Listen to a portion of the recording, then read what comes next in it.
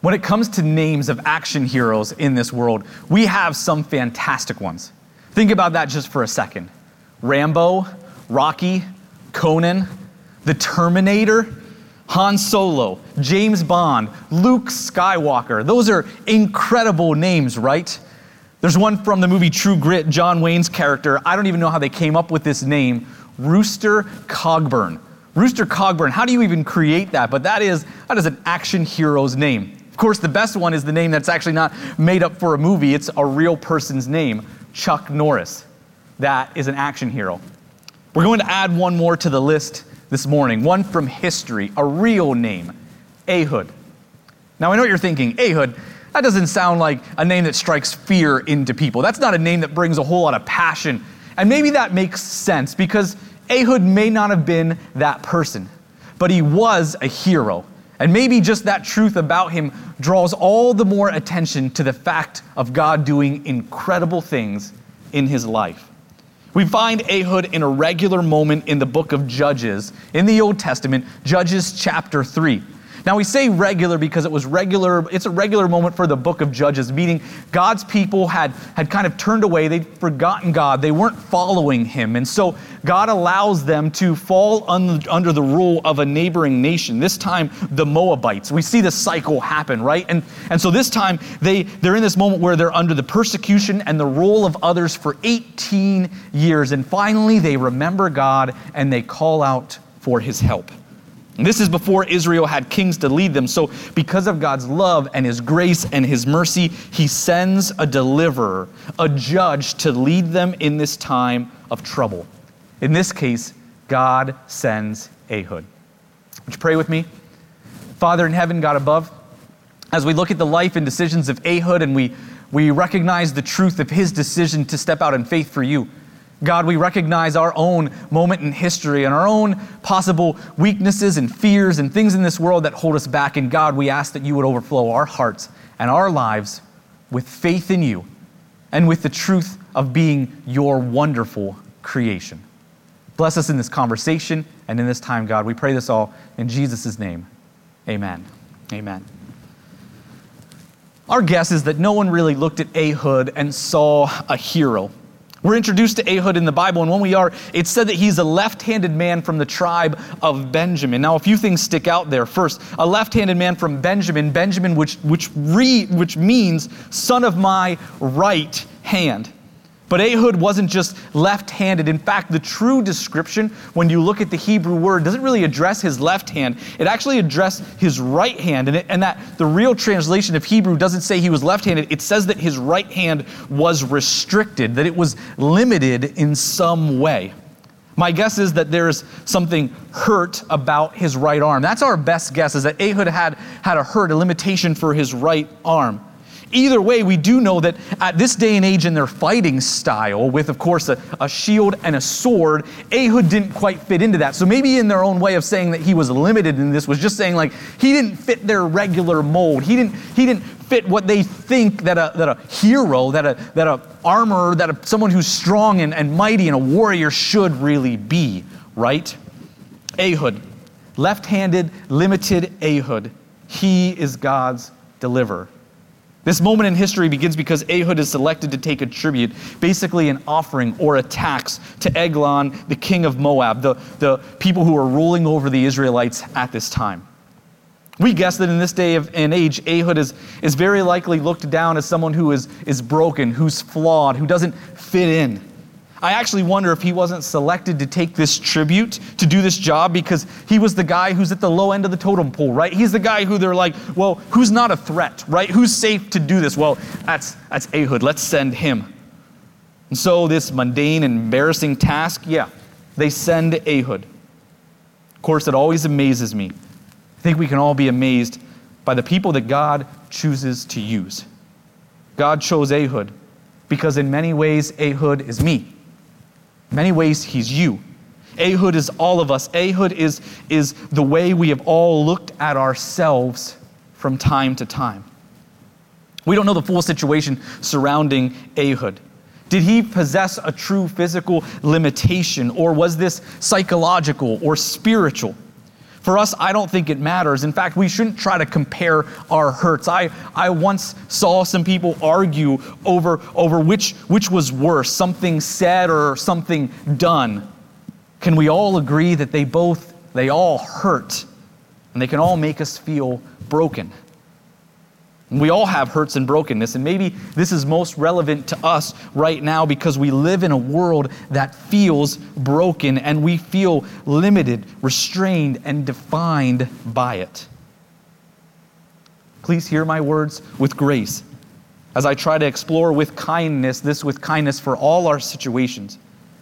When we think about our identity, about who we are, what defines us, it is so easy to allow our brokenness, our flaws, be they physical, spiritual, emotional, relational, circumstantial, whatever, to define us. And I don't know about you, but I know in myself there can be a draw. A draw that when things don't go the way that I feel are right, when things aren't right, when they're not perfect, when there's a mistake, when I'm just off, there is a draw to magnify my own imperfections. Life often builds that way, doesn't it? For me, it happens easily in a church weekend. If things don't go quite the way that I think they should, there's that natural pull in my life, that draw that starts to say to me, you're not enough, you failed, you're weak. And it's so easy to let that spread into the rest of my life. You probably want to know my biggest insecurity. Why wouldn't you want to know, right? My biggest insecurity. Let's share that in this moment right now. My biggest insecurity is probably as a father. It's just there and it's natural as a father. When my children just in some way they are struggling, the truth is I don't look at them and think anything wrong with them. And there is nothing wrong with them, but it is so easy as a father, as a parent to think that there's something wrong with me. Say I'm a poor husband, a bad father, a waste of a person. There is that draw, right? It pulls at my heart, at my identity. It tells me that I'm not enough, that I'm broken, that I am flawed. All that is wrong comes to the surface. And all that is broken stands out in me. Worst of all, my identity is in question. It is placed in all that is wrong. I don't know about you, but I know that I fight this battle all the time. But here is our hope and understanding. For me and for you, for Ehud, and for every person a part of God's creation, those flaws, those weaknesses, those hurts from our past, that is not where our identity is found. They do not define us. So Ehud takes this delivery, this tribute to the king of the Moabites, to Eglon. There are others with him. The tribute is probably all kinds of goods and supplies. So it takes a team to make this happen. Now, a heads up, of course, the Old Testament is at times rather blunt and straightforward. And this passage in Judges is one of those moments, right? They arrive and they meet Eglon, who is described in very unflattering terms. We'll say that he is a very large man. They even slightly refer to his excessive use of the bathroom. And it's not flattering, but maybe that's right for this man because he is someone we find to be jealous and greedy and all about himself. And so as a king who is spoiled on food and vanity and maybe has some toilet issues, that this probably makes sense. The tribute is delivered and the team, Ehud and all, they turn and they begin their return journey. But on the return journey, Ehud, he passes something that just triggers something in him. They pass some stone images near a place called Gilgal. Now, we don't know what Ehud specifically reacts to here. Probably he saw something. There is a chance that in this moment he's just he had this all planned, and this was just a part of that plan. But most likely he came to this place and he saw something. Possibly he saw the 12 stones that were set up by Joshua as a reminder of God's power, God's faithfulness, and his provision. And that, of course, triggered something in him. Possibly Ehud saw stone images that were made by the Moabites to false gods in this sacred and special place to Israel, and that triggered something in him. Possibly he passed stone quarries in this area where maybe Israelites were laboring for their Moabite rulers, and of course that triggered something. He could have seen a lot of things. Maybe he saw all of that. Maybe it was nothing, but something inside him stirred and he recognized This was not a time to dwell on his own brokenness and flaws. This was a time to remember what God could and would do. And so Ehud left the other Israelites and went back to face the king of Moab. Ehud probably had a lot of reasons why he shouldn't do anything in this situation. Most of us, we have many, many reasons why we don't live like we could. Many reasons why we don't step up for God, step out for others, step out and live in love. Many reasons why we let life slip. The reasons, they are abundant. We say things to ourselves like, I act this way because it's just the way I am. I say these certain things that are maybe hurtful because it's my personality, it's my flaws, it's how I was raised, it's my legacy, it's my history. I've made mistakes, I've dug a hole in life, I dug a hole too deep. I can't do much, do more, won't be much because I am broken, I'm a failure, I am flawed. We recognize this: if our identity is found in our weaknesses, in our failures, our mistakes, our separations, we will always have reasons to not accomplish something great. I was reminded this week of retired U.S. soccer goalie Tim Howard. You may not know that name, and that's okay, but in the U.S. soccer world, this is the best goalie that we have ever had. He was famous for making 16 saves in one World Cup knockout game. I knew he overcame some moments in his career, but I found that there was more amazingness to his story, including living with obsessive compulsive disorder and Tourette's syndrome, all the while being this amazing, incredible goalie. So maybe this year, or this number of years for us, this moment in our lives, this moment in history where we find ourselves at, has been disappointing. If you want, I am sure that life will hand you reasons to shut down. But I want you to know that that doesn't define you, and it isn't your identity. Real faith in God can do incredible things in our lives. Real faith in God in our lives doesn't allow disappointment, failures, and flaws to stop us from living for Him. Faith in God, faith in who God made us to be, pushes, fights, and it claws through these walls and barriers in our lives. I encourage you to not let them hold you back. We as a church and community cannot allow these things to hold us back. Our faith tells us that something good can and will happen, that God has plans for us, and that your future is bright. Isaiah 40, 28-31, listen to these words. It says, "Do you not know, have you not heard, the Lord is the everlasting God, the creator of the ends of the earth.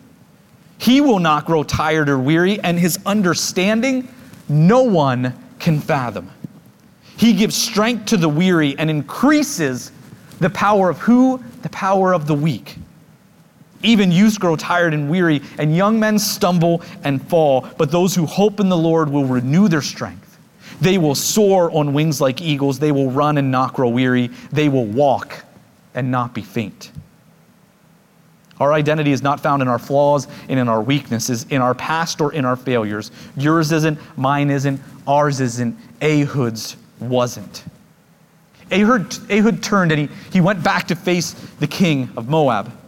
As he entered the king's presence, he said that he had a secret message for the king. The king was interested. Knowing that Ehud passed this famous region, maybe this message was from God. Now remember what we know about this king. It's probably why the Bible has to describe him in such unflattering terms and set this picture of him that is just not a gracious look at a person, but we recognize, it has to be said because we recognize his selfishness, right? His jealousy, his greed. So the king looks over Ehud and he thinks to himself, this guy doesn't look dangerous. He was possibly limited. He didn't appear to be armed in any normal way that fits their community or regular standards in the world at that time. This guy appeared to be no threat at all. What could Ehud do to me? Classically judging a book by its cover, allowing his greed to speak. And so in his greed, in his distrusting nature, the king asked all of his attendants to leave. If this guy has some special news, no one else can hear this but me. I have to be the one to hear this, and so he dismisses them all. We're told that Ehud approached the king, stating he had a message from God, and perhaps he did. what we may not know about the people of the tribe of Benjamin in Israel is that while they are called the son of the right hand, some of them famously have actually become very proficient with their left hand. By his grace, God had put Ehud in whatever limitation he may have had in a very exact place where it could be overcome. It could be used in many ways. That limitation could become a powerful blessing. Ehud had fashioned a long knife with a double edge, which he strapped to his right thigh under clothing where no one would see and expect, hidden but easily accessible to someone proficient with their left hand. In that moment, we recognize this. Ehud would not be defined by his flaws or his limitations. Ehud allowed nothing to stop how God could use him and what could come of his life. Ehud had faith and he believed. And that day, he won his people their salvation, their freedom. Now, you recognize that the story isn't over, but you can guess what happened. In a rather gruesome way, Ehud's knife disappears and the evil king is dead. Ehud escapes, and some translate the escape. This is a moment that only true history in the Bible can bring to us, right? He escapes from a porch, possibly. Others say that he escaped through a latrine. That's right, through the toilet. They actually expect that the king, it was natural for him to spend a long time on the toilet, and so no one guesses where the king is. They just imagine everything's all right, and it gives Ehud this time to escape, and he escapes into the mountains, and with a mighty blast of a trumpet, Ehud calls together the Israelites, and he leads them to victory over Moab. They find their freedom, and they actually have 80 years of peace. How does that happen? Because remember this. God turned Ehud's insecurity into a possibility, and he will for you as well. God took Ehud's limitation and he used it to bring about his people's salvation. He wants to use you to bring salvation to the people in your life as well. God used an imperfect person who found his identity not in his limitations, but in his God and who his God created him to be. Who his God created him to be. Ehud knew this truth so wonderfully put into words by King David in Psalm 139, 13 to 15. For you, God, formed my inmost parts. You knitted me together in my mother's womb. I praise you, for I am fearfully and wonderfully made. Wonderful are your works. My soul knows it very well. My frame was not hidden for you when I was being made in secret, intricately woven in the depths of the earth. Here are some things that we know about our reality and our world. We know this. We know that we live in a fallen world. And so yes, our bodies are not perfect. Our decisions are not always ideal. Our pasts are often regrettable. We may at times feel broken and flawed. But none of that defines us. None of that defines you. God did not make any mistake with any of us. And please hear this, God did not make a mistake with you. Our futures and our identities are, if anything, not restricted by these things in our lives, but absolutely with God, they are heightened and empowered and made more wonderful. What do we recognize from Ehud and from God that doesn't define us, that doesn't define you? These things do not define us. Our bodies, our reflection in a mirror, our shape, our physical conditions, our bank account, our status, and our positions in this world. Furthermore, our past, our mistakes, our broken relationships, our failures at home, at church, and at work. Here is what we know truly, truly defines us. And I encourage you to grasp these as your definition of yourself and your identity. What defines us? We are God's wonderful creation. You are. While our flaws exist here on earth, God neither judges us by them or is limited by them. God uses imperfect people who seek to find their identity in Him and being His creation. Our identity was never meant to be about what we can do, how we are seen, and what we can achieve. Our identity is always about what God can do, how God sees us, and what He has and will achieve through us. You are God's wonderful creation.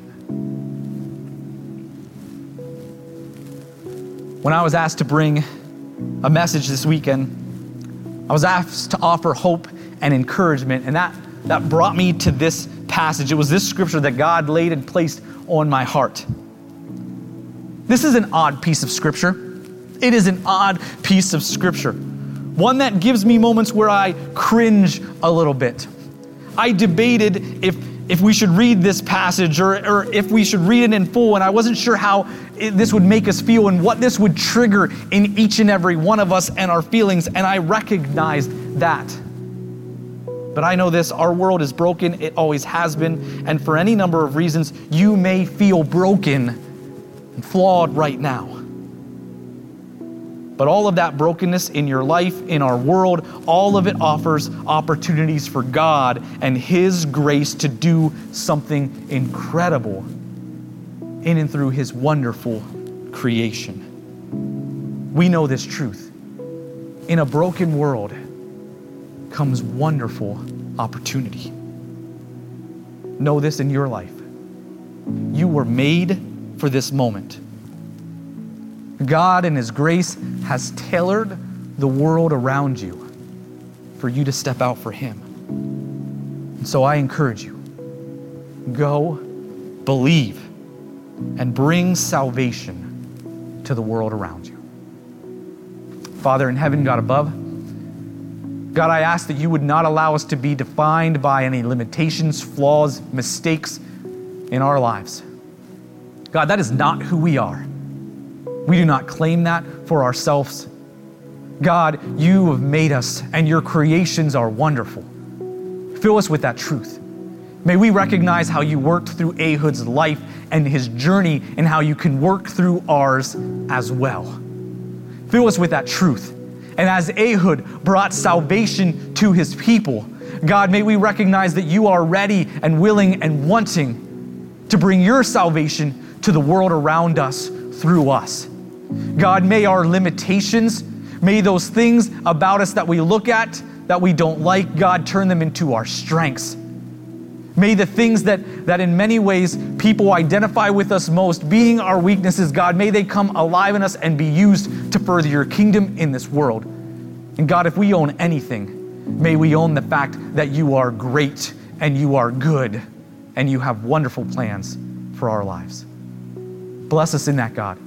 Fill us with encouragement through the individuals, the families, this church and community represented, God. I ask that you would move and your salvation would reign. We pray this all in Jesus' name. Amen.